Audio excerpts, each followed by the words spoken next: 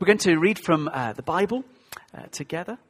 It's going to be on the screen, but please do follow in the scripture on the device or paper. We're people of the Word. We love the scriptures and really privileged to have them. So chapter 3 of Matthew, the whole of the chapter.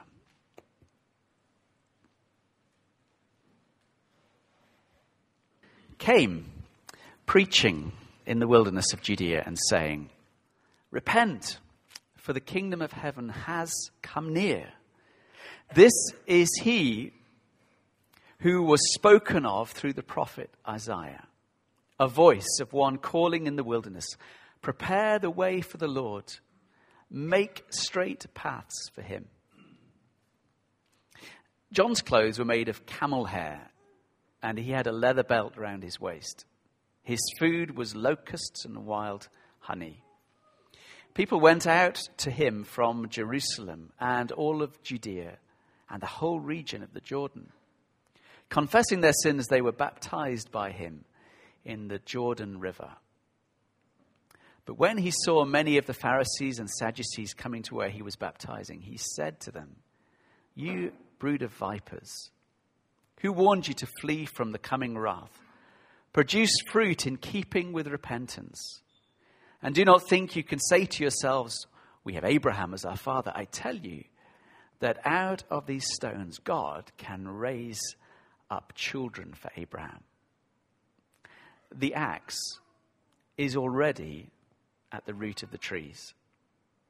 And every tree that does not produce good fruit will be cut down and thrown into the fire. I baptize you with water for repentance. But after me comes one who is more powerful than I, whose sandals I'm not worthy to carry. He will baptize you with the Holy Spirit and fire. His winnowing fork is in his hand, and he will clear his threshing floor, gathering his wheat into the barn and burning up the chaff with unquenchable fire." Then Jesus came from Galilee to the Jordan to be baptized by John. But John tried to deter him, saying, "I need to be baptized by you, and do you come to me?" Jesus replied, "Let it be so now. It is proper for us to do this to fulfill all righteousness." Then John consented. As soon as Jesus was baptized, he went up out of the water. At that moment, heaven was opened, and he saw the Spirit of God descending like a dove and alighting on him. And a voice from heaven said, "This is my Son, whom I love. With him I am well pleased."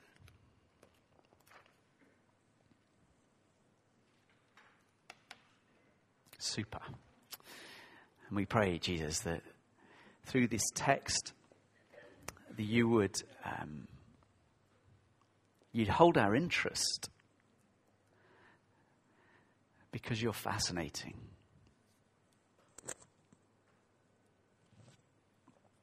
You'd help us to join the dots because you're relevant.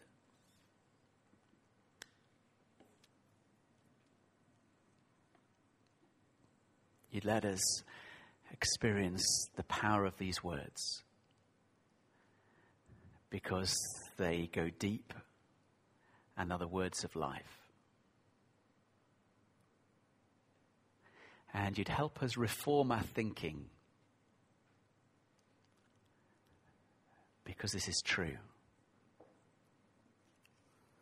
In Jesus' name, amen. Amen. So it depends on perspective. This is either good news or bad news. If you're half full or half empty. This is the last of our hard sayings of Jesus series. No, that's a bit mean. We have been following since the summer a little series that we've been calling the hard sayings of Jesus, that we have been looking at and through particularly the Gospels of things that Jesus says, maybe just a few words or a couple of sentences, a couple of verses, that you can read and read and read, but when you stop and think about them, they can be quite challenging, the hard sayings of Jesus. And know that it's been appreciated. Know that they have sometimes been stretching, and we, Philip and I particularly, and others who've joined in this series, have really enjoyed the challenge of sharing the things that are called hard sayings of Jesus. Way back in the summer when I kind of launched the series and introduced it, I said the thing about the hard sayings of Jesus is they disturb us out of our kind of comfort zone. They challenge us to recognize that we aren't kind of like, yeah, we know all about Jesus, that actually there is more to learn, there is more to grasp, there is more to understand, there is more of our thinking to be conformed into the pattern of the things of the kingdom. Because the ways of Jesus aren't our ways. That whenever Jesus came and taught, he actually brought controversy. He brought challenge. He brought to people who heard him a kind of vigorous excitement of, wow, yes, this is how it should be. Not just by what he said, but by all that he did to match up and to kind of demonstrate the truth of his word. But with that comes challenge. With that comes the where the rubber hits the road, where the leading edge happens in our life to say that which our world demonstrates, that which our world teaches, that which we imbibe by growing up in our 21st century culture in 2020 is not always the things of God, always the things of Jesus. In fact, there's often a great difficulty. So when the Gospels and we read the hard sayings of Jesus, there is sometimes this kind of, gosh, that's uncomfortable. There is sometimes, gosh, this is calling us to a way of life, a radical discipleship that is countercultural, goes against the grain of the universe, is different to even how our parents or children may want us to live. That there should kind of be a normal kind of, without being odd about it, but gosh, you're so embarrassing, parents of children, because you're living differently. My mates and my family's friends don't do it like we do. But actually, it's the things and the ways of Jesus. And we want to promote that and encourage that, not for us to be kind of weird and awkward for the sake of it, but actually to be characterized by the likeness of Jesus. And the hard sayings sometimes penetrate the religious veneer that says what we think religious life may be life. It's like it's Jesus' life. That's not to say that next week we're going on to easy stuff and we can sit back and relax. This is onwards. This is the journey of discipleship. I won't spoil the surprise of what our next series will be. Come next week and find out. But it will be from the Bible. And it will be about Jesus. But it will be really helpful and instructive and will help us grow as a family of God from the teaching of Scriptures. You're all wondering now, aren't you? What's it going to be? I pray that the hard sayings of Jesus have challenged the status quo and reminded that you don't know it all. That we come back to Jesus humbly, openly, to sit at his feet and say, Teacher, Lord, have your way in us. We need to learn. And so in kind of wrapping up this series, you may have wondered as I read through Matthew chapter 3, what's the hard saying? Well, there's a few things in there that I always kind of find a little bit of a challenge with John the Baptist, but it's kind of actually John's words, but Jesus picks them up in his ministry. John says he will baptize you with the Holy Spirit and fire. His winnowing fork is in his hand, and he will clear his threshing floor, gathering his wheat into the barn and burning up the chaff with unquenchable fire. That as I've read the Gospels and dwelt upon them, I kind of come back again and again to the fact that Jesus is remarkably challenging. He is exceptionally gracious. He is entirely loving. But his word causes us to come to a choice. The word that gets repeated in John the Baptist again and again, and even on the very first message that Jesus brings recorded in Mark, repent and believe. That the call of God upon us is not only that first repentance, that first decision to become a follower of Jesus, but to continually be reforming, to be reassessing our thinking, our response to the good news. Repent and believe the good news. For John, it meant calling from the wilderness to people, come and be baptized in the River Jordan. Come, because God is about to do a new thing. John the Baptist, the greatest of the Old Testament prophets, the greatest of the line of God's servants who are saying, prepare, get ready. God has long promised and is about to burst upon the scene. Isaiah 40 said, to make straight this highway to the Lord, you will meet God himself. And everyone, because of the silence, the prophetic silence of so many years, was waiting. When will it be? When will it be? Lord, let it be this year. And John arrives, curious John in his camel hair fashion and his more than strict vegan diet. I don't know if locusts are vegan, but anyway, honey was. Is it? I don't know, but it was a curious diet. Sorry? I know it's honey. Anyway, I'm getting just off the track, sidetracked on that one. Please inform me later. And said, repent. Repent. In other words, as they waited for what God was doing, there was this call to come out, this call to shift from the status quo, this call to say that life in its normal routine has to change. To be ready, to be open, to embrace, to welcome the things of God. 180-degree thinking, saying, yes, Lord, you come first. Being prepared. John the Baptist was preparing and speaking into the cultural context and arrived with his preaching sounding louder than the bong of Big Ben in the quietness. Echoes of Isaiah 40, the end of the exile, the renewal of all things as God fulfilled his promises. That John's message made them sit up and notice.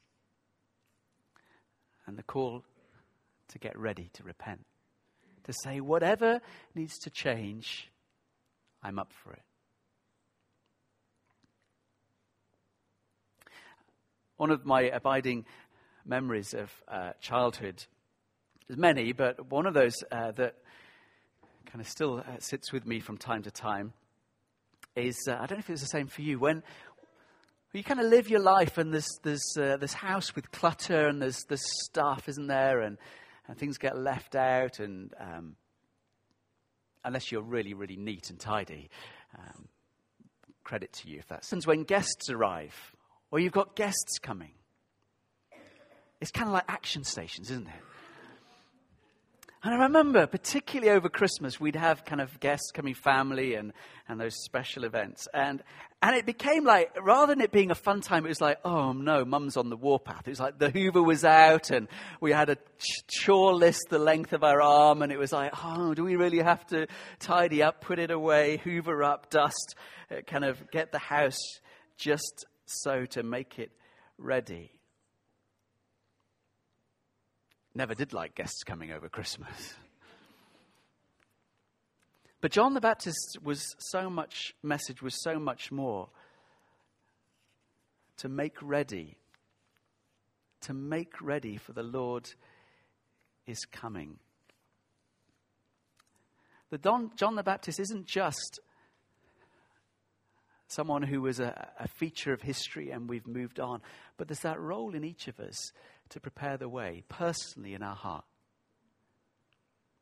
In 2020, as we were at Fresh Streams this week, there's that sense of God is doing something fresh. The theme of the conference was courage. Courage in the gospel, courage in our Father, in the work of Jesus, in the power of the Spirit. Courage to keep on doing the radical things across our nation, but also to take a fresh step of faith. Courage. To believe that God hasn't finished, to prepare and be ready. To clean house. And say, what would you want to do this year through us, Lord, in 2020? It was so encouraging last year as we held mission and time of prayer and seeking the Lord as we ran our 50th and 51st Alpha course. That was right, wasn't it? Got the 52nd soon. As we held special events and opportunities, it was great to have Jeff Lucas with us, speaking into the life of the fellowship, enabling us to take the next step, ready for this year of what the Lord would want. I know Sally has been talking with us about what the Lord is stirring in us and together in the worshipping life of the church. And that's so critical as we come together, that we come and we worship in spirit and truth with hearts that are saying, thank you, Lord, trusting in Him. And make it a priority to gather together in worship. I love it when people tell me of how they've visited the church and people have kind of welcomed and greeted and remembered a name and helped in a time of need. Brilliant. What's the Lord going to do this year? First and foremost, that reminder to keep on having our hearts prepared. Just as God broke in fresh 2,000 years ago. As John's message reminded them of what God was doing right through their history, that He had not stopped. That as John stood in the Jordan rivers, that very river where God's people had crossed into the promised land, that echo of that amazing rescue, that amazing provision and the fulfillment of the covenant promises of God. Where the waters parted and they entered into the promised land, they were able to see John standing in the river, recognizing the great conquest, the great victory, the great promise of God unfolding.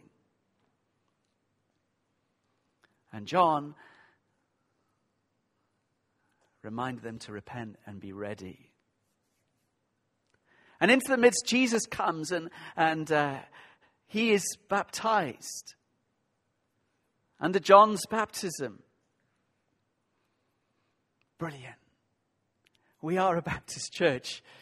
That's not one of the things that we have relearned over the years, is the importance of this. Repent and believe. Repent and be baptized. Because it signifies entering into all the fulfillment of God's purposes, of saying yes to Him, of being ready, of saying you come first, of your ways, Jesus, are first and foremost for us.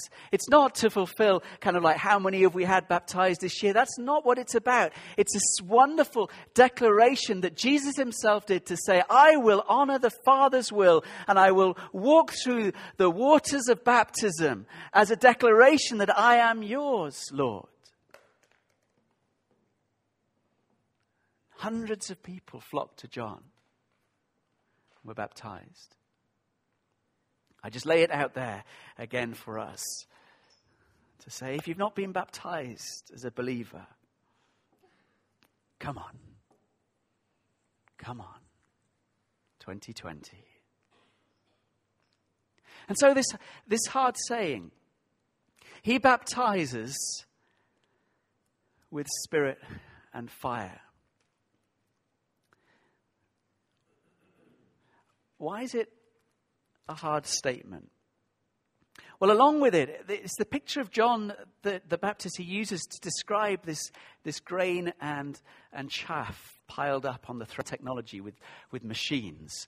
We don't see it very often. Google it or YouTube it, or maybe you've read about it, seen it. I once saw it in India. They were threshing, and there's this big pile of the harvest.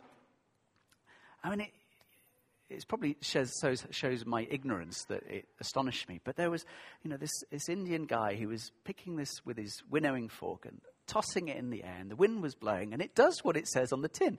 The grain that is heavy falls down, and the chaff, which is light, gets blown away. It's really simple, but it works. That the grain is gathered, and the chaff, which is not the harvest, not the point of the crops, not the point of the farmer's effort, of the good seed sown, it's gathered. See, the challenge says the mixture of grain and chaff is separated, and that the chaff is burned.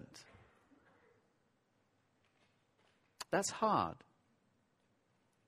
That's hard because in all of these things about the hard sayings of Jesus, this reminder of the uniqueness of the gospel. It's this challenge again and again in our culture to say the gospel is the way, the truth, and the life. Our decision about it, repent and believe, matters. That our society, I was talking with the youth, Tim led a great session on Friday with the youth about them being sent to their friends and family in the world. And the question we were kind of posing is, why does it matter? And I know you know this, I know we're committed to this, but it matters because Jesus is the Lord and Savior. He is the only rescuer, the Redeemer, the only one who has died upon the cross. He is the only name of salvation by which we may be saved. There is power in Jesus. And I think part of the challenge for me is to keep on trusting in that powerful name and to keep on being prompted by the uncomfortable reality that unless people embrace Jesus, there is judgment, there's a separation. Part of me would wish it wasn't true. Part of me would wish like Christians throughout the ages have said, why, God loves us, He does. God doesn't want anyone to be lost, absolutely. But Jesus matters. Personal response to Him matters. William Carey and a bunch of other people 200 and something years ago, there was a whole move to say, we don't need to go to the nations anymore. We don't need to engage in this kind of thing because what's the point? And they wrote pamphlets and preached and said, the point is that unless people hear, how can they be saved? Paul speaks it in Romans. How can people believe if they've not heard? That as John stood in the river, he preached and called people to repent. They heard the message. The hard saying for me and for our young people on Friday is how to keep on saying, to keep on declaring, not in an obtuse, ugly manner, but to keep on holding out the offer of life because of the uniqueness of Jesus.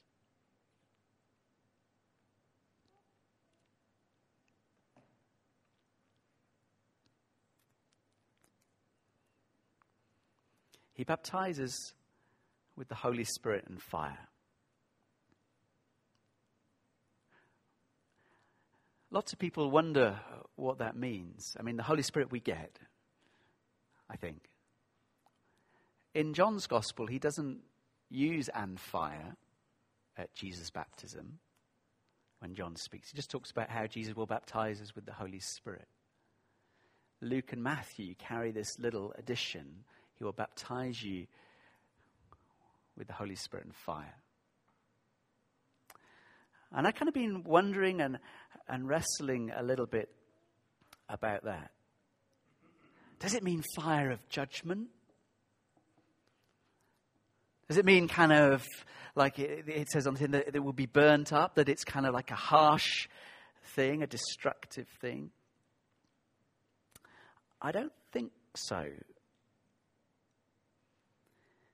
I think what it means is that as I'm sure you're well aware, there's a kind of wordplay going on. That when we hear about the word Holy Spirit, that in the original languages there's a nuance, a wordplay that often goes on in that kind of the Holy Spirit, the breath of God, the wind of God. You know that, don't you?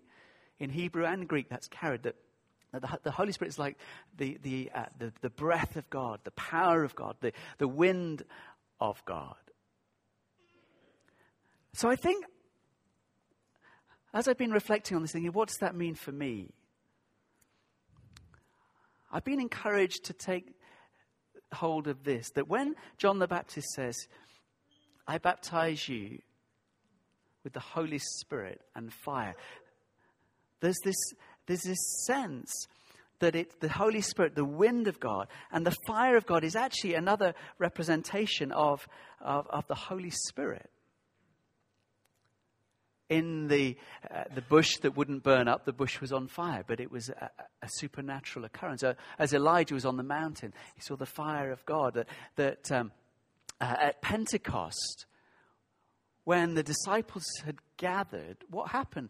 The Holy Spirit fell, and there was the sound of rushing wind, and tongues of fire were on them. I think what Matthew and Luke are underlining and emphasizing is that in this repentance and belief, it's actually to say we need the fullness of God by His Spirit. In order to be the people of God, in order to serve Him this day and the coming year, in order as we pray week by week for the manifestation of the kingdom, the outpouring for people to repent and believe, we need again to be reminded it's in His Spirit. Amen? We need Him. By the wind of God, the Holy Spirit and His empowering presence, the fire that motivates us, that compels us to be baptized afresh with that. To eagerly desire more of that. The promises of God through the Spirit.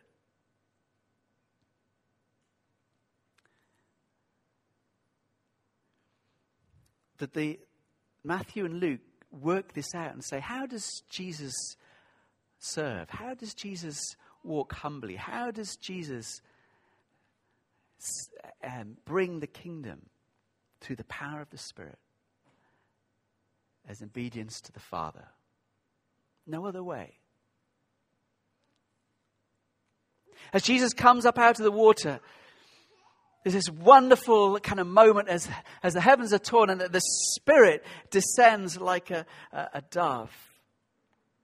I think this just underlines for us the nature of the kingdom. That the dove symbolizes the bringing of peace, not war. As the Holy Spirit descends, that affirmation and declaration that this is the new age, the new era of being God's people. That as Jesus heralds this in, at the heart of what we're about, they receive God's Spirit, God's wind, the breath of God upon Jesus, declaring Him to be God's Son, the fulfillment of all that the Old Testament spoke of. And in that moment of baptism, where John has declared, this one, I'm not even worthy to untie his sandals, not even to do the most menial of tasks, yet Jesus comes amongst us. And opens the way and the road to life. And the story gets worked through in the Gospels and we see the wonderful fulfillment of all that he did as he died upon the cross and rose again at Pentecost. He sent that promised Spirit to baptize the church, to be the people we're gathered to pray, tongues of fire and the wind rushing. And the world has changed forever.